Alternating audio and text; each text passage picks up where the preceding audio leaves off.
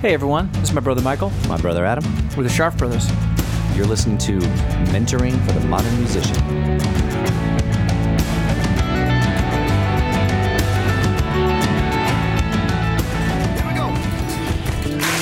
I never should have felt the groove like I was swimming in a sea of soul. The sun was rising and the day was hot, and we were all about to lose control. My daddy turned his face up towards the sky, and I knew that there was nothing to lose. I felt the crowd breathe in, and I closed my eyes, and it disappeared into the groove. Take me home. Take me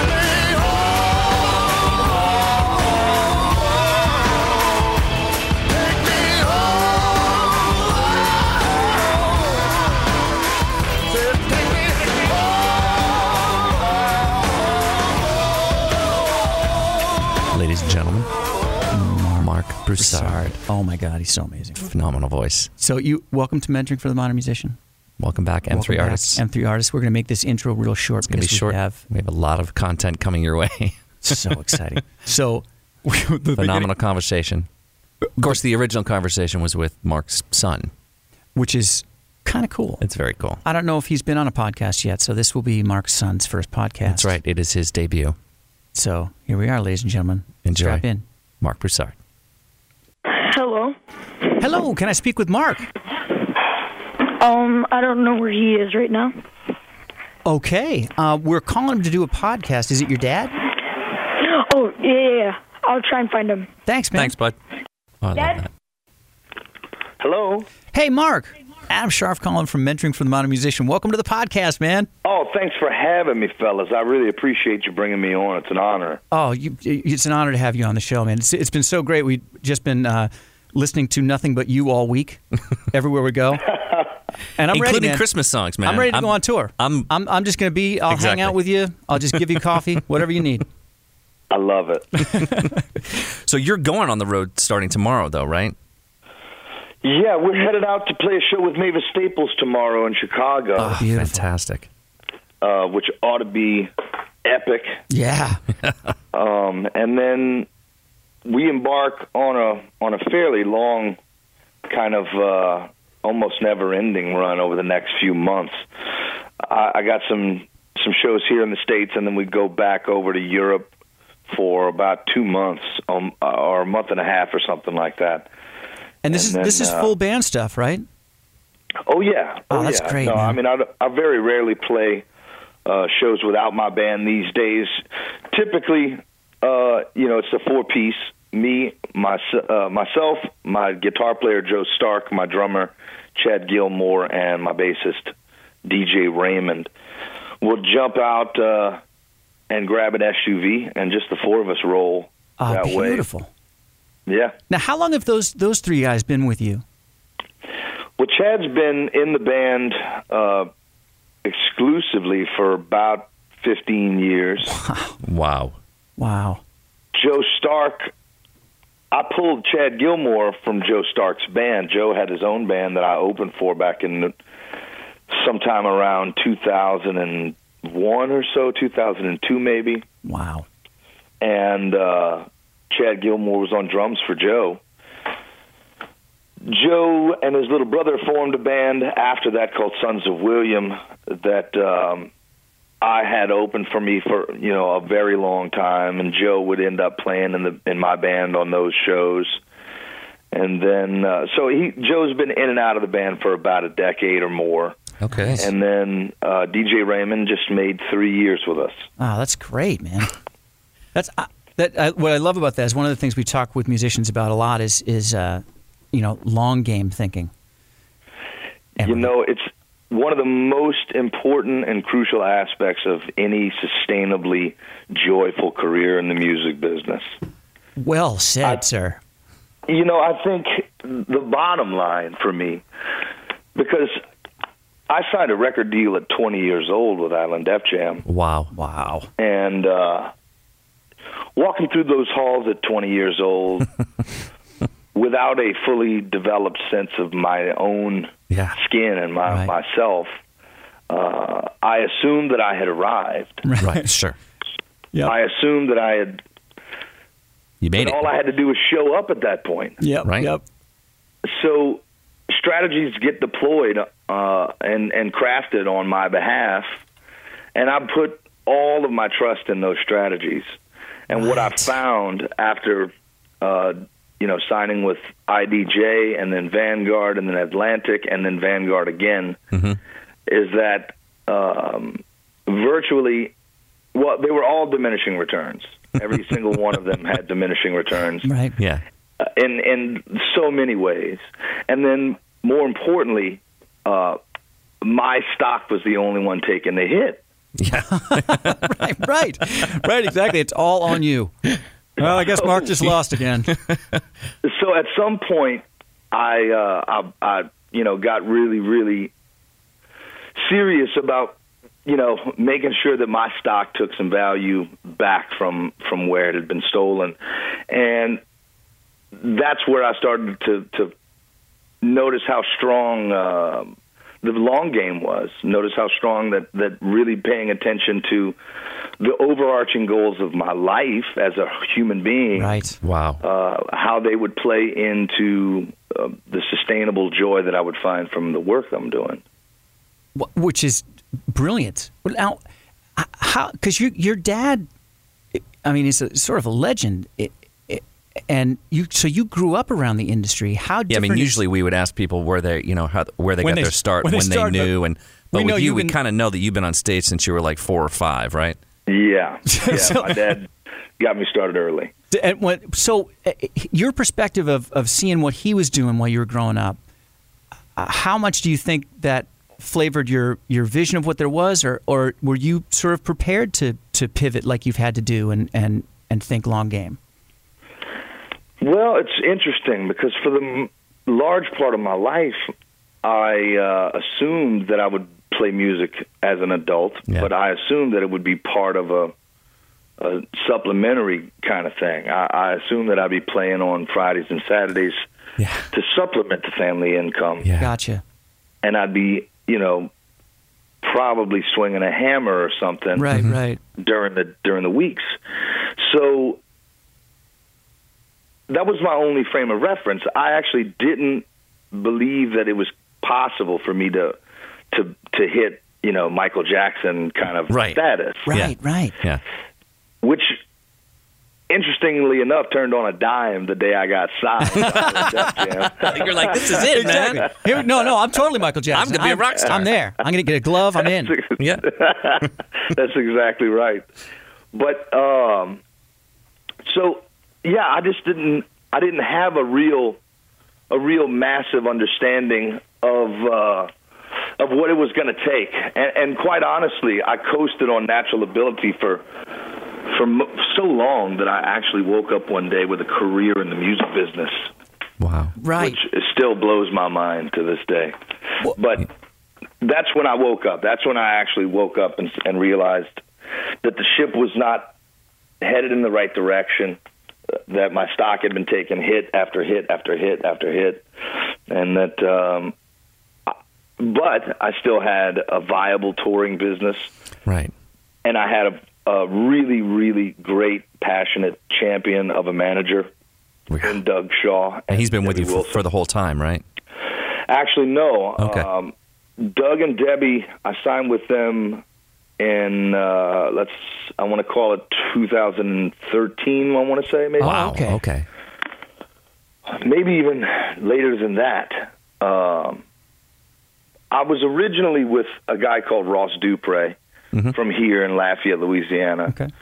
Ross became my tour manager when I signed with a company called Brick Wall Management out of New York City, Okay. who had just come off of co-managing John Mayer for a spell. Okay. And they had enough favors to call in that I was able to get on tour with Maroon 5 and Wow. Okay. on those first Those tours. first couple of tours with them, very first tours when they I were was still on not with those pop, guys. when they were still more rockin'. That's exactly right. Yeah. And then I did a tour opening first to 3 for them, and the local acts were filling the second slot. And then I went on a West Coast run with Gavin DeGraw and Maroon 5. Oh, yeah. I remember that tour. But by that point, it was popping. It was really popping off. And so it allowed us, now, mind you, I had already signed with Island Def Jam, and instead of making a record immediately for them, they allowed me to continue selling my independent record. Wow. And instead of giving us a bunch of tour support, they allowed us to sell the live shows. We had 2 towers with 11 burners. Wow. We were taking board mixes. And, we might have been making $250 guarantee a night, but we were selling like 150 or 200 of those live CDs every night at $10 a pop.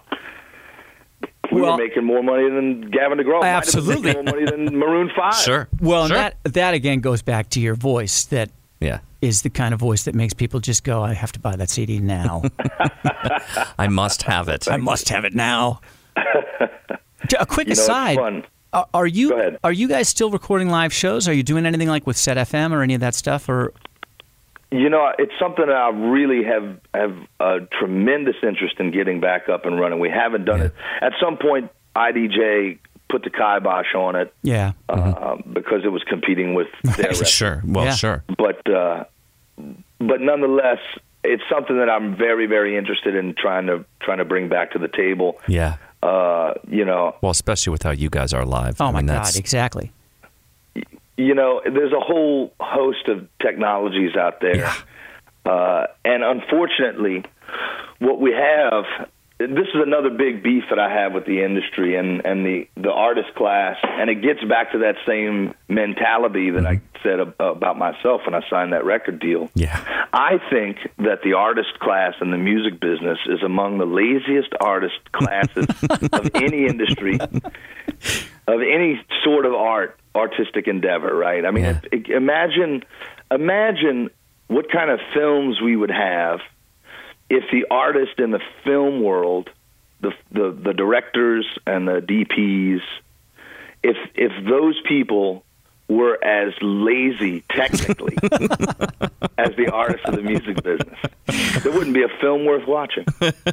I had never thought about it that way, man. That's a great observation, Mark. That's a great observation. What I couldn't thank you enough for saying that, because one of the things we talk about a lot is work ethic and thinking of yourself as an entrepreneur and understanding, yes, you're an artist, but it's also a business, and that young artists particularly really need to understand that right from the get-go.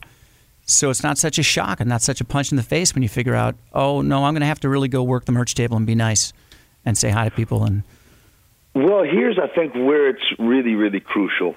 The truth of the matter is that for most of the artists that I know, things don't really start to come into a realistic perspective for you. With regards to your artistic vision, things really start to crystallize towards the latter half of your 20s and into your 30s. Yeah. That was definitely the case for me. And I think what I wish I had done, if I had been touring the way we tour now from the jump, and we had stayed in the van, we never got into the bus, we never started carrying production. Right. Yes. I would have several $1 million in the bank right now. Yeah. I don't. Yeah, I don't have several $1 million in the bank. I don't have nearly several $1 million in the bank. But I have at least a little bit, just from the last 4 years of touring the way we've been touring, I have a little bit to back my next move. Yeah. Right.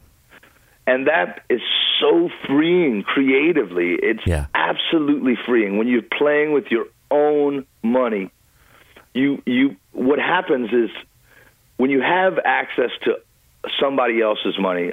Atlantic Records gave me $425,000 to make my first record there. Wow. And we spent almost every dime of it. I was going to say, did you have to spend it all, or? No, I had creative control over the entire budget. That's pretty incredible. We were able to stock away a little bit for a retirement fund. I cut the check to a broker here in Lafayette, Louisiana, in like January of 2008, and all of it, all 6 figures of what I was able to stock away, was gone by the summer of 2008. That guy is in jail now. That's the broker that brokered that deal. Oh man, dude! But look, that's a whole other story that I'd love to tell someday. We'll do another podcast on that at some point. You let us know. We're in. It's one of those true crime podcasts. Yes, man, absolutely. Anyways, I forget exactly where I was. I lost my train. Well, so we were talking about taking control of your own career and your money, and when the money's your own. So when I was playing with Atlantic Records money, and we had gobs and gobs of it. Mm-hmm. Anytime we ran into an issue or a problem, we just threw money at it. Right. But when I'm playing with my own dollars, when we run into issues, I am forced to become as creative as I possibly can, which is the name of the game. Right on. Yeah. All so right. Go ahead. I'm really curious about when that revelatory moment came for you about, I got to take control here. This has to be I got to be running the ship. This has to be about me. Well, it was an unfolding series of events. The first real jarring moment for me was when I met Tori Amos. We happened to have a day off in the area, and Ben Folds was opening for her and was sick. So they called us up, and we could fill the date. Great. When we pulled in backstage, I noticed a young girl who I inquired about. There was a young 5-year-old girl backstage. I'd inquired about her, and it happened to be Tori's daughter. And I figured if I met Tori, I would break the ice with Kid Talk because my son was about the same age. Perfect. Yep. And sure enough, I got summoned to her dressing room, and her chef, I think, was the guy who brought me back to her. And I love that. Sorry. I sure enough, I go in for the Kid Talk. I say, Miss Amos, it's a pleasure to meet you. I saw your daughter backstage. She is precious. My son is about her age. And Tori says, yeah, that's fine. Tell me, do you manage his commission off the gross of the net? Oh, wow. And I was stunned. I literally, not only, was I caught off guard by just the complete dismissal of the small talk, right? But I didn't actually know what she was talking about. I literally didn't know the definitions of the words that she was asking me. Right. Wow. Beyond disgusting and basketball hoop. Right. I really didn't know those terms. Right. And it was the first time that I realized just how clued out I was with regards to my own business. That didn't necessarily change things on a dime. No, but it was one of those moments. It set me down a road, and then a few years later, I signed a deal with Atlantic Records, and I go over to Holland to open some shows for a guy called Paul Carrick. Oh yeah, who you might have heard of. Love Paul Carrick. For those that don't know, Paul was in Ace, he was in Squeeze and he was for a little bit. Mike and the Mechanics. Yeah. Right. And I was opening for him in Amsterdam in front of 1,000 people in a venue that I had already sold out myself. I was opening for him in Rotterdam in a club that held like 600 people. And after the Rotterdam show, we shared a van ride back to the hotel. And I told him, Paul, I just signed this big record deal with Atlantic. You got any advice for me? And he said, Mark, I've had some of the biggest record deals in the history of the music business. I've played in front of tens of thousands of people. Nowadays, I run my own record label. My management company is my management company. I own it. All my managers work in my building. I own my booking agency. All of my agents work in my building. I'm working harder than I've ever worked. I'm making more money than I've ever made, and I'm happier than I've ever been. Yeah. Wow. And it was just so crystallizing in that few sentences. He wrapped up so much for me. He showed me how wrong I had success and fame so intrinsically linked together, and it was so wrong. Yeah. That Right. fame and success and happiness didn't necessarily always correlate. Yeah, amen. Yeah. That's so. Yeah. Now, what year was this?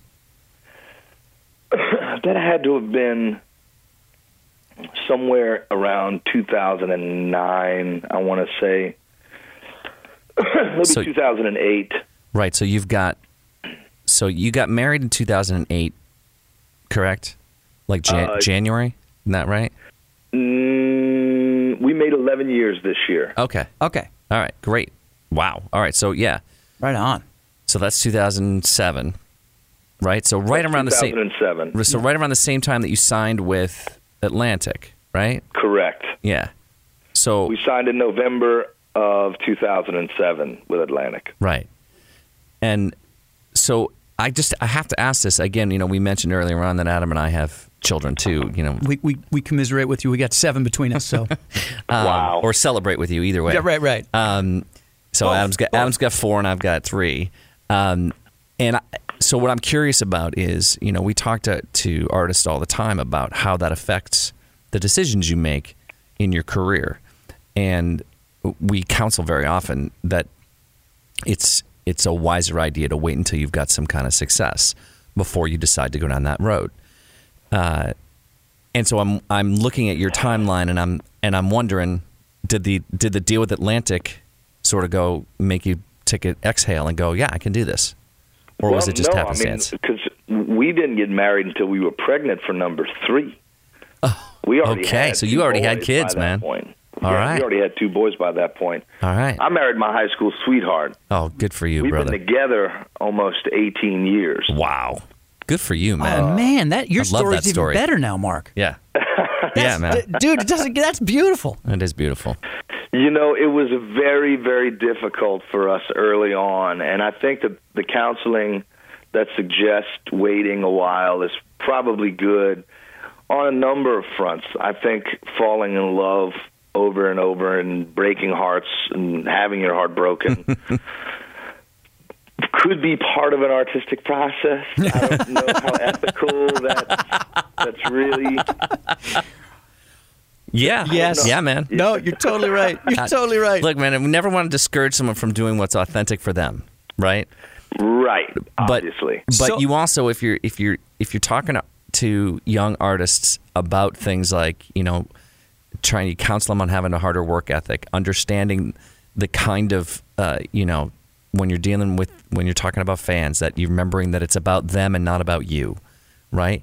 And then when you're talking about interpersonal relationships, kind of remind them, look, it's kind of tough to do that when you're going to be on the road, you know, 70% of the time. It's so hard, man. It's Right. so hard. You really want to be able to focus 100% of your energy on, especially in those early days, Yeah. on engaging. Right. Because you're going to wade through 20, 30, 100. You were amazing. I love you. You're awesome. You're the best. You're going to wade through all of that, and then you're going to get to somebody that says, you saved my life. Right. Yeah. And that's the fuel that you need. Yeah, That's man. the juice you're looking for. Yeah, man. And you can't get that if you're preoccupied. Yeah.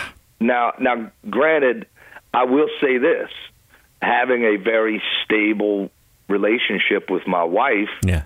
has allowed me to focus on that engagement in Yeah. strictly business terms. Right. Right. You know, Yeah. It's there's like, no, not who am I going to go like- home with tonight? That's exactly right. Right. Yeah. So, depending on, I've seen artists. I have seen artists who will wade through the entire room at merch after the show, Right. just to find that one. Mm-hmm. But it's rare. Usually, Yeah. what happen is there's some kind of a social hang vibe, Right. and it's not really engaging with everybody. No.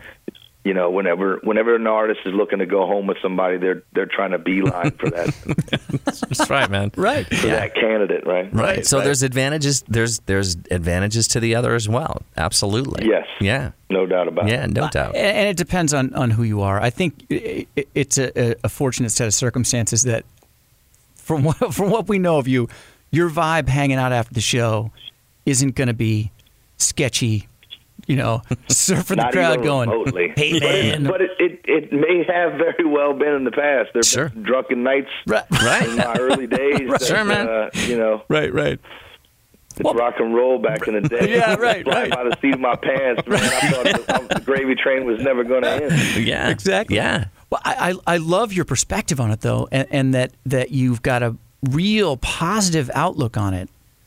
Like, through the darkness, through the crap that the industry puts you through. Like, Well, there's some really positive developments, though.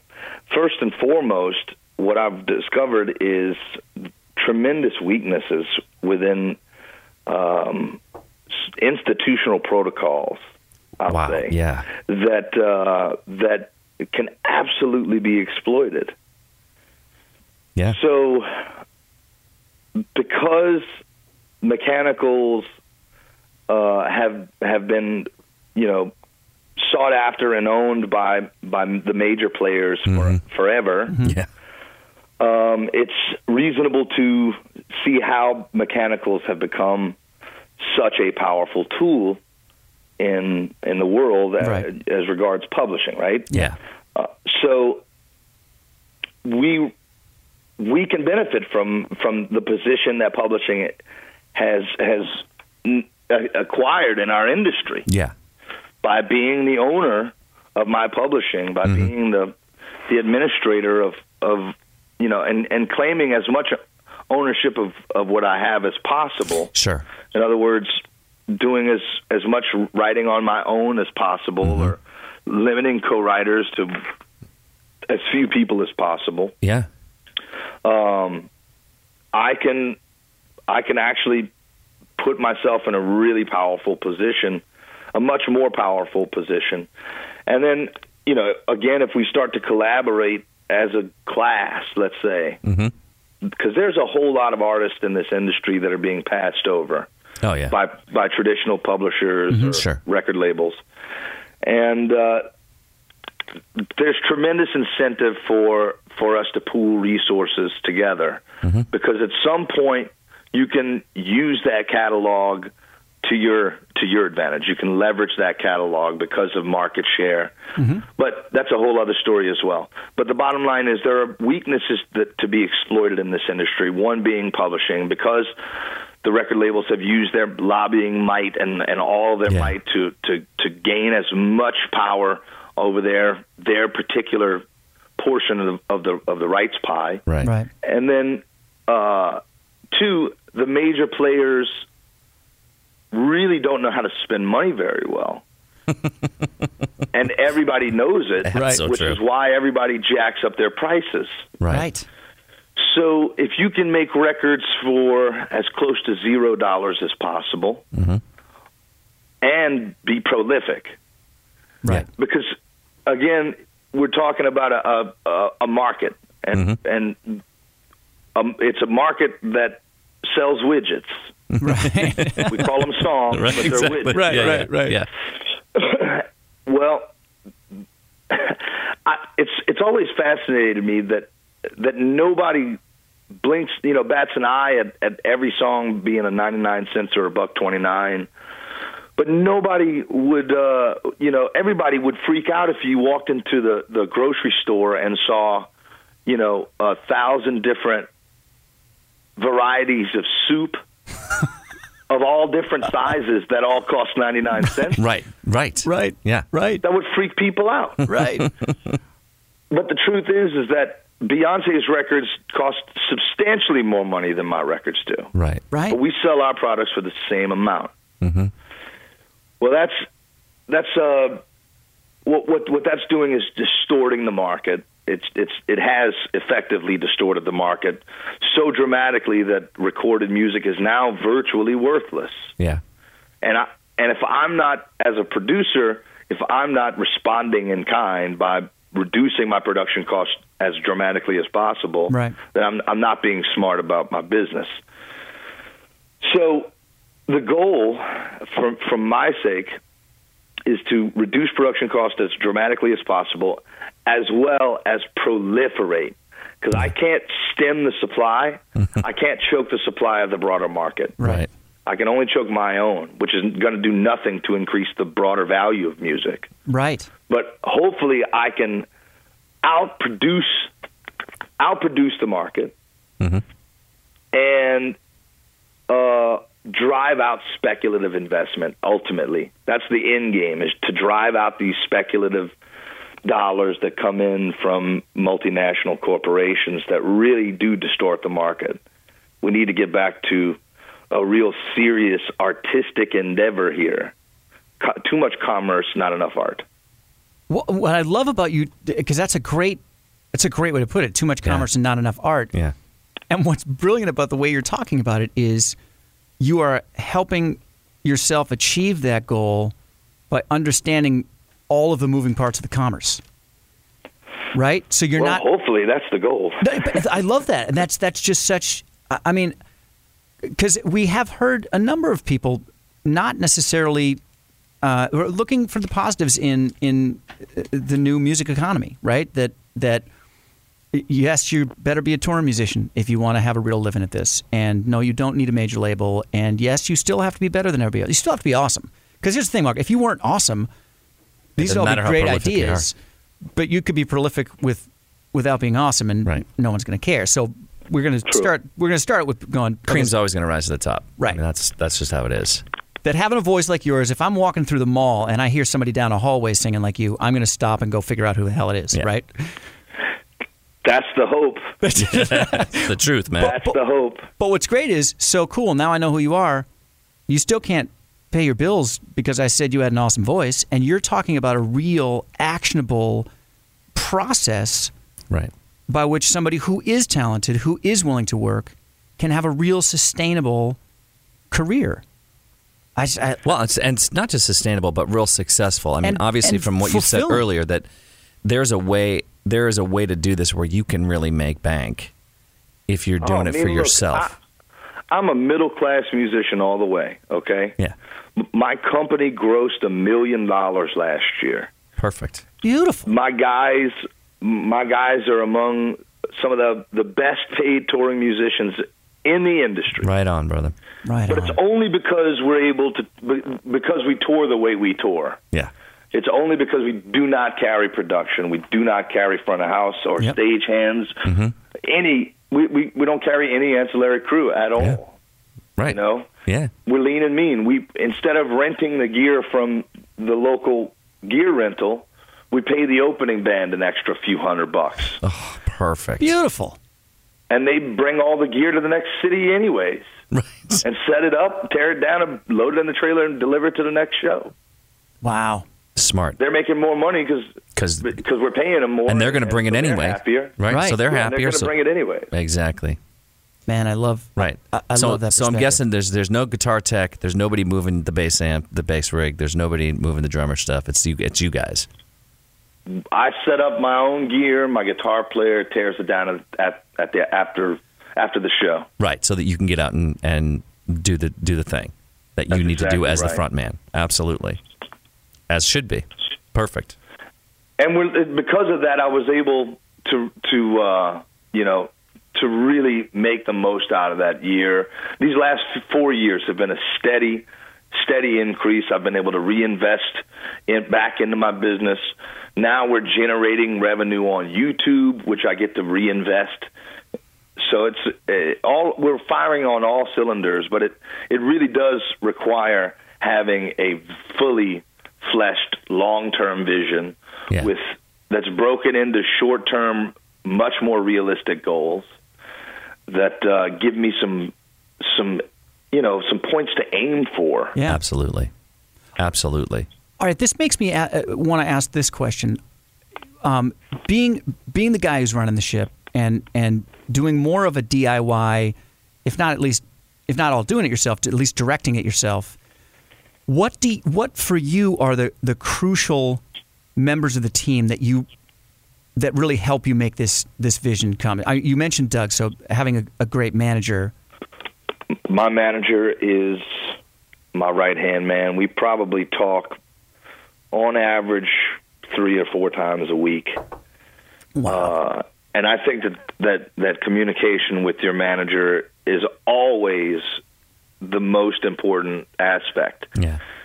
Every management relationship that has failed of mine has failed because of a lack of communication, of clear communication, and lack of understanding, proper roles. Sometimes managers get a little too involved in the creative process, I think, Yeah. especially managers with no creative skills whatsoever. There's probably Which a is the correlation there, right? Well, that's the case, across most of the business side of Sure. the industry. There's a lot Always. of folks that want to throw their sense in. Right. Well, they wanted to But- be doing what you're doing. So. My manager, Doug Shaw, he's such an integral part of everything that I do. The guy works for me day in and day out. My drummer, Chad Gilmore, is my tour manager as well, and he's the best tour manager I've ever had. Fantastic. And this is, you're talking to a guy, my brother was my tour manager at one point, Wow. and you can't really get much closer than that, right?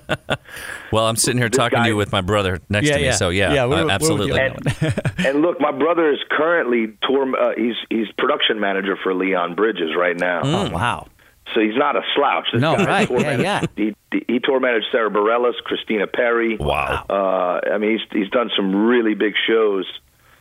So anyways, my brother is a fantastic tour manager, and my drummer is a better tour manager than him. Wow. Or at least for my purpose. For you. Yeah, yeah. Absolutely.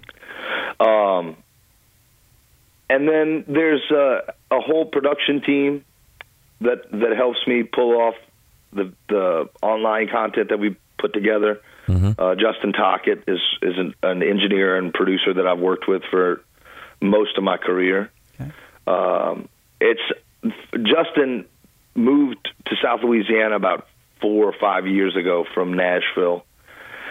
He was one of the first people I ever met when I went to Nashville 15 years ago. Mm-hmm. That first manager of mine, Ross Dupre from here, Yeah. had a first cousin that lived in Nashville at the time who was married to this guy, Justin Tockett. Gotcha. Wow. And so Justin and I hit it off right away, started recording stuff. He used to manage Woodland Studio in Nashville. Mm-hmm. And about 5 years ago, his wife said she wanted to move back home and be closer to her mom and dad. So he moved here about 5 years ago and took over the nicest studio in the area, which is about 30 minutes from my house. Oh, nice. So it's really like having my very own Quincy Jones in the backyard. See, you are Michael Jackson. So he's just been a godsend to be able to work with a guy who I had previously worked with. Again, I mean, he produced my second record when I got dropped from Island F Jam. Mm-hmm. He produced SOS, Yep. Okay, Save yeah. Our Soul.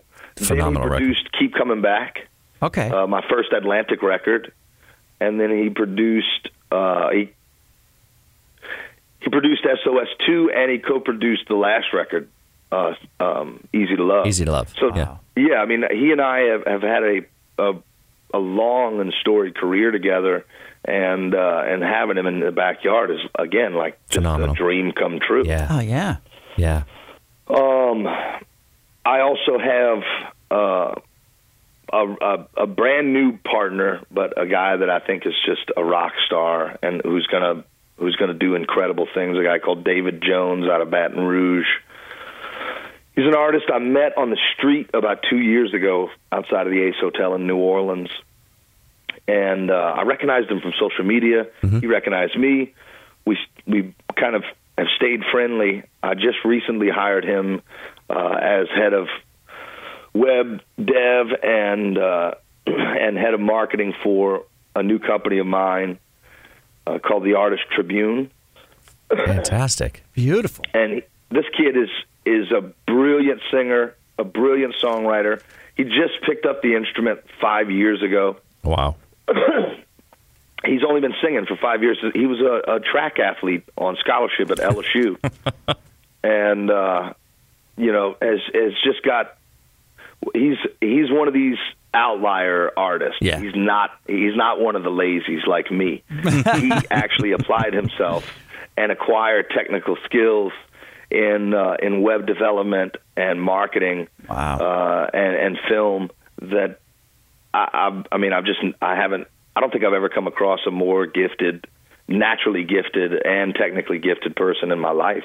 That's phenomenal. Great. So this new, we're slowly acquiring a bigger and bigger squad now.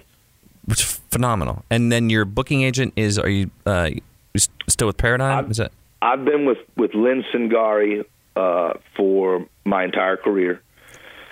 She's out of Chip Hooper's former office.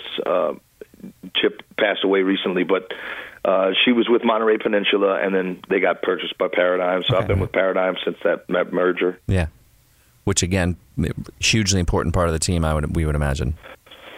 Lynn is another one of those champions for me, who anytime and every time it gets down to the wire, whenever I need her to come through. There have been some rough years, man, I'm not going to lie, because my eye was so far off the ball there, and I was on such an unsustainable trajectory. Right. There were some really, really tough times, and Lynn was able to come through in the clutch every time. Wow. I've never had an issue with Lynn having my back or being receptive. And it's really, that's one of the most difficult people to land in this industry. Oh, yeah. Oh, yeah. Oh, absolutely. Yeah, for sure. No question about it. I would actually struggle right now to land another real serious champion of an agent if I let Lynn go. And even though you've got this sustainable Not that I would career and no, you're not going to, of course, but it's amazing that you're absolutely. It's a phenomenal. I love that you would say that out loud, because we have friends who are booking agents, and that's and that is often one of the most forgotten parts of the industry, but can be the most difficult to acquire and the most important to propel a career. Well, think about this. Before the invention of recording, people like myself for millennia were able to at least stand on the edge of a campfire and hum a nice melody and get tossed a leg off the hand, right? Exactly. Yes, performing has always been the lifeblood of musicianship, and will always be the lifeblood of musicianship. Yeah. I, quite frankly, have no idea why. I don't really fully understand it. The philosophy of the phenomenon of why human beings are compelled to join together to watch somebody perform. It's a weird thing, man, when you think of it. Yeah, like just when you strip all of the parts away and look at it totally scientifically, it's a fairly odd thing. Entertain me with your melody. Exactly. I think it taps into some compass point of possibility for humanity. I love it. When you see people, I know that I get moved when I see people dance and sing or dance really well together, couples dancing. Right. Yeah. It's so weird to me, but I still get like super choked up at the Sound of Music, or even at like The Greatest Showman. Oh, that was a fantastic film. Right? And there's something tremendously moving when we watch human beings perform so magnificently and perfectly, or seemingly perfectly. I think it points us to what we're capable of. The possibilities of a human being. Maybe that's something. I don't know, but the truth is, the bottom line is that performing will always be the most important function of a musician's toolkit. And so if you can do it live, if you can do it live, right. Speaking to all of those performers out there, if you can really do it live, then you owe it to yourself to go acquire the technical skills so that you can achieve the kinds of things that you need to achieve on the production side so that it's undeniable. As soon as you show up, it's just an undeniable package. You can't pass up on the deal. Yeah, man. I got nothing to say but amen. That's exactly right. Yeah. Oh, man. Yeah.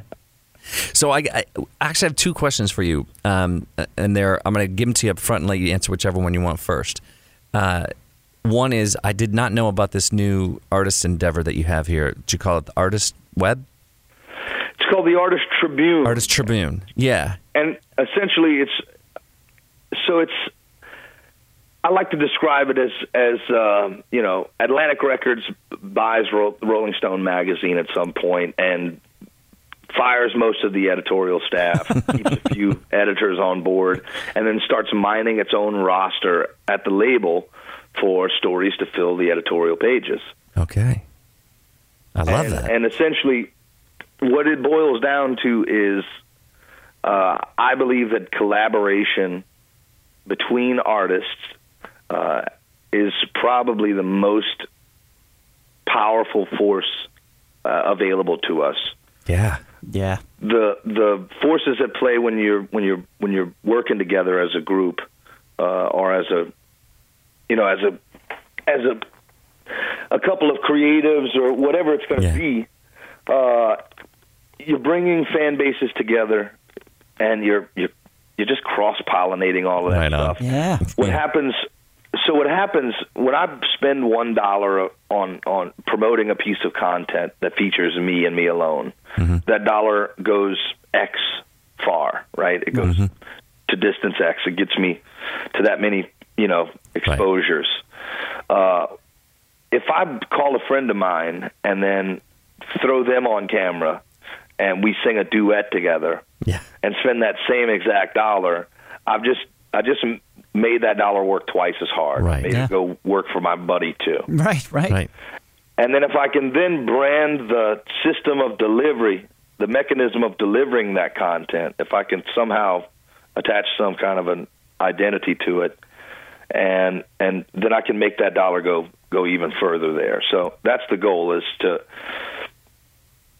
both foster actual collaboration and then present new forms of collaboration, or at least some sense of collaboration. In other words, have a platform where artists can come and editorialize, and as a group, point all of our followers through our various social media pages back to this one hub, so that we can all participate on the growth and the exposure that comes out of participating here, as well as present our fans with at least the sense of collaboration.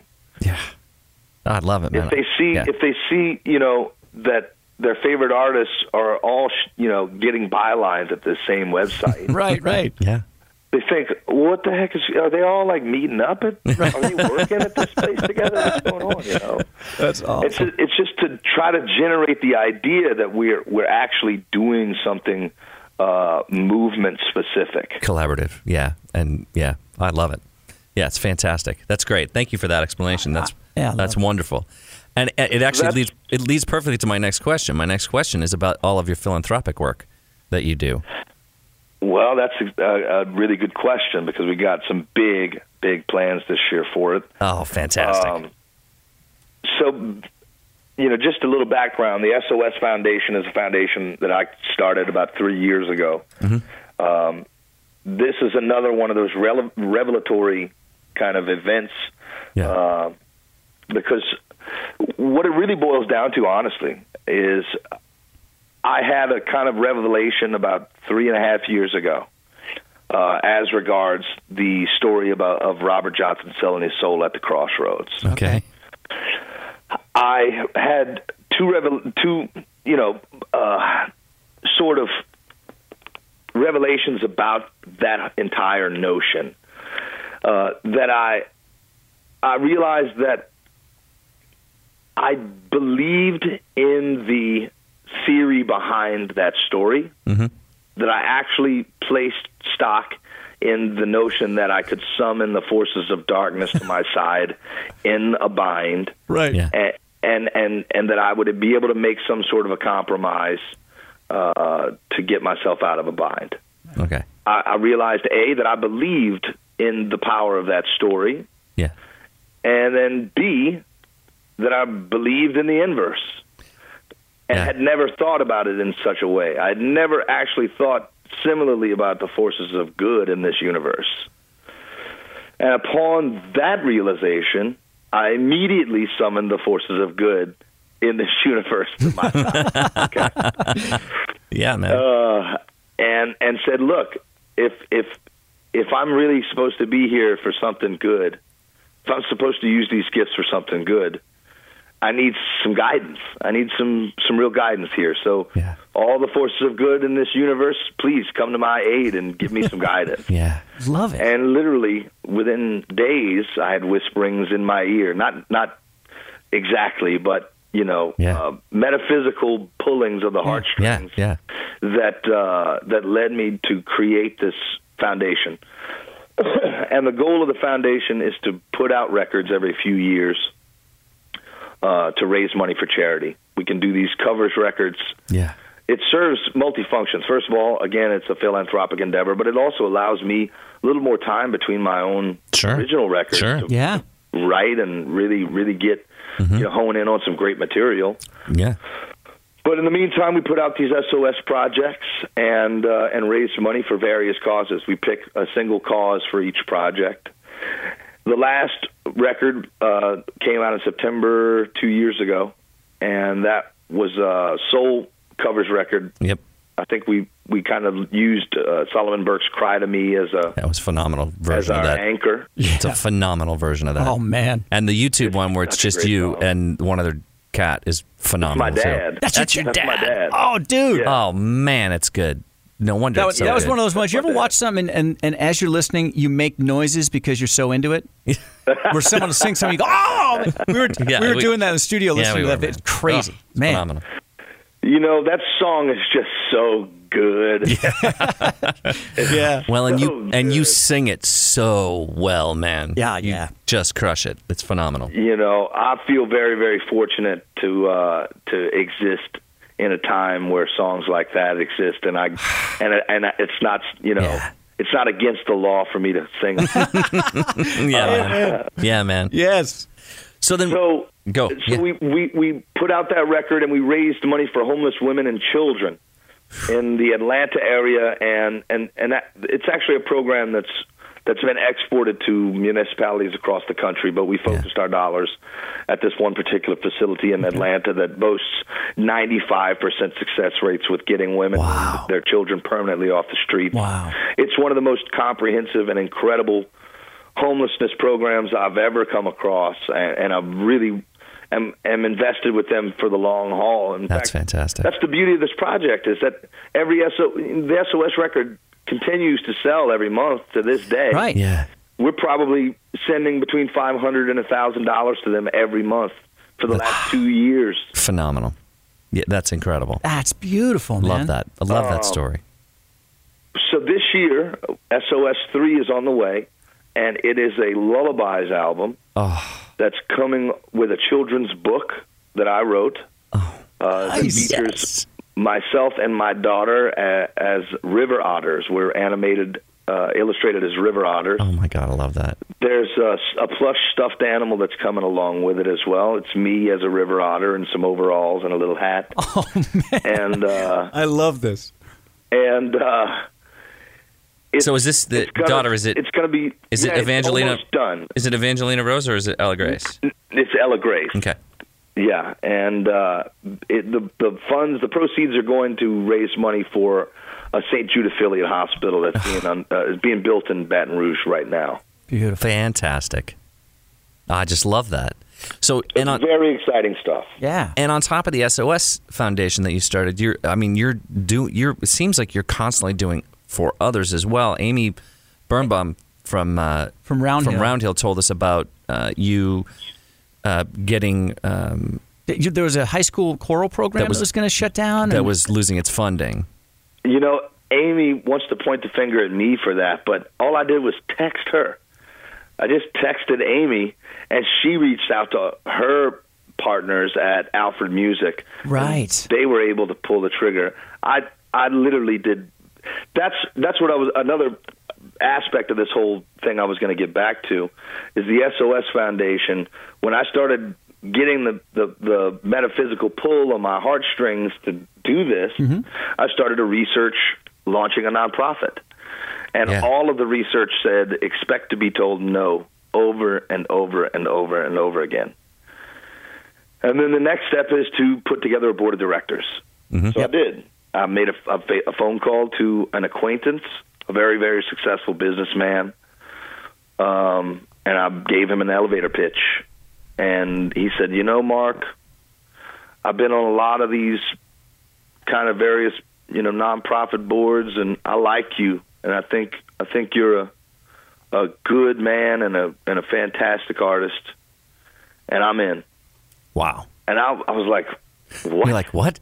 Everybody said you're going to say no. So then I called a dear friend who got me my first, she started a record label for me to release my first independent record, walked me into the door for my first management company, really got me started in the music business. I called her up.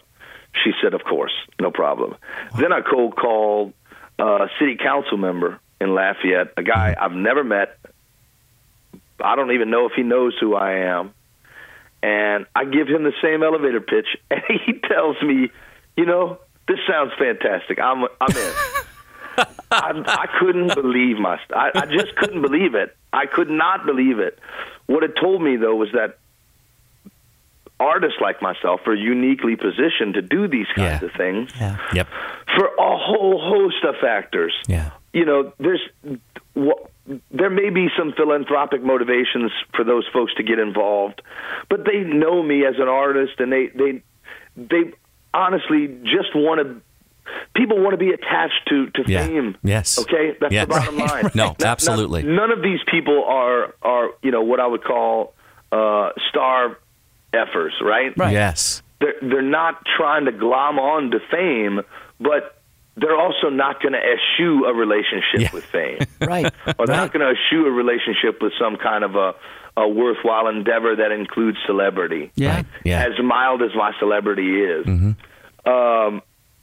But I also have communicated very honestly and authentically with my fans for a very, very long time through my music and through my personhood. And when I tell them I've vetted an organization and I've found them to be doing incredible work, they believe me. Yeah. Right. It's not hard for them to believe me. So I'm able to move huge groups of people without a whole lot of effort. And that's why I say, Amy, she can point the finger at me all day, but all I did was text her. She did the heavy lifting. She and Alfred Music did the heavy lifting. Well, you got a bunch of great people around you, man, and it's enabling you to create great music and do great work and spread the joy. Spread the joy and be happy. And well, that's another important aspect. I have burnt very few bridges. I won't say I've burnt none, but I think being kind. That's another weakness to be exploited, by the way. Timeliness and kindliness, and kindness, I should say. Responding to people in a timely fashion and being kind to people can really open so many doors. My manager has gotten us more gigs because somebody will email 3 or 4 bands to fill a particular date, and my manager is calling back before the others have time to email back. Yeah. We are very, very simple when we show up to a club. If the ticket sales are down, my tour manager, my drummer knows that he knows exactly where to trim the hospitality budget. We can work with venues, really, really swiftly and nimbly because we're so timely with our responses. Yeah. And that, what that shows a venue and a promoter is that we care about the roof over their heads too. Right. That means that they want to work with us again. So guess what? Now when I buy some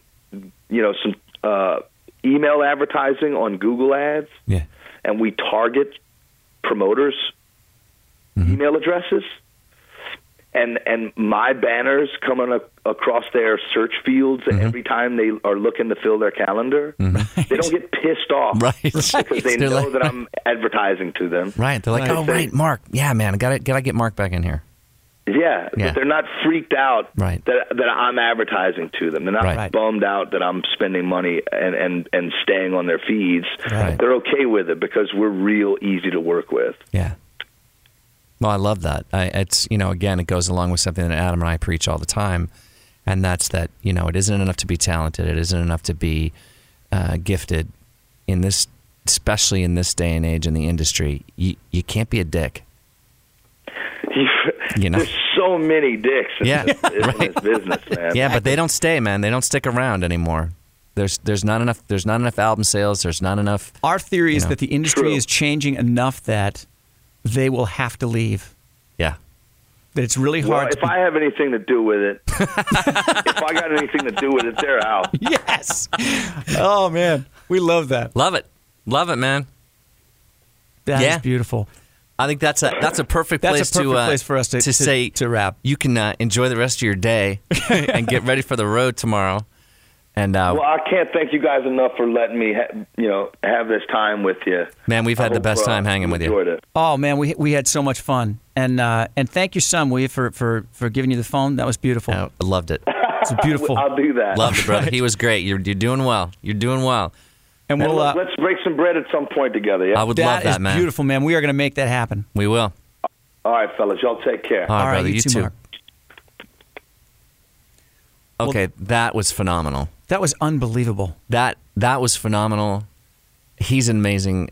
Just an amazing, He's an amazing human. Man, is what I was going to say. Absolutely. What an amazing human. Yeah. This is where, you know what, everybody? Whatever you're doing, make sure that you get a chance to do things in your day once in a while that feel as good as what we just got to do. I was having so much fun. Absolutely. I can't even explain to you. He's speechless over there. You guys can't see it, but Adam is never speechless. I'm never speechless. I never shut up. I always have things to say. And that was just ridiculous amounts of fun. So it's kind of amazing that somebody who is that talented is also that good a human being. Yeah. Right? I mean, just pretty amazing. And you know what? You can't always increase the amount of talent you have. No. But you can always be a better human being. Well, and again, I think that's something that Mark would tell you, that, not just work hard, but look for that joy, and that the joy comes from, like his allegory of Robert Johnson. Yeah. That there is a flip side right to selling out and selling your soul, right? Whether it's in reality or metaphorically, man. Right. The flip side is just as strong and just as powerful. Yeah. And when you ask for that help, when you're going to the joy, it will appear. And so remember, you got this. We got your back.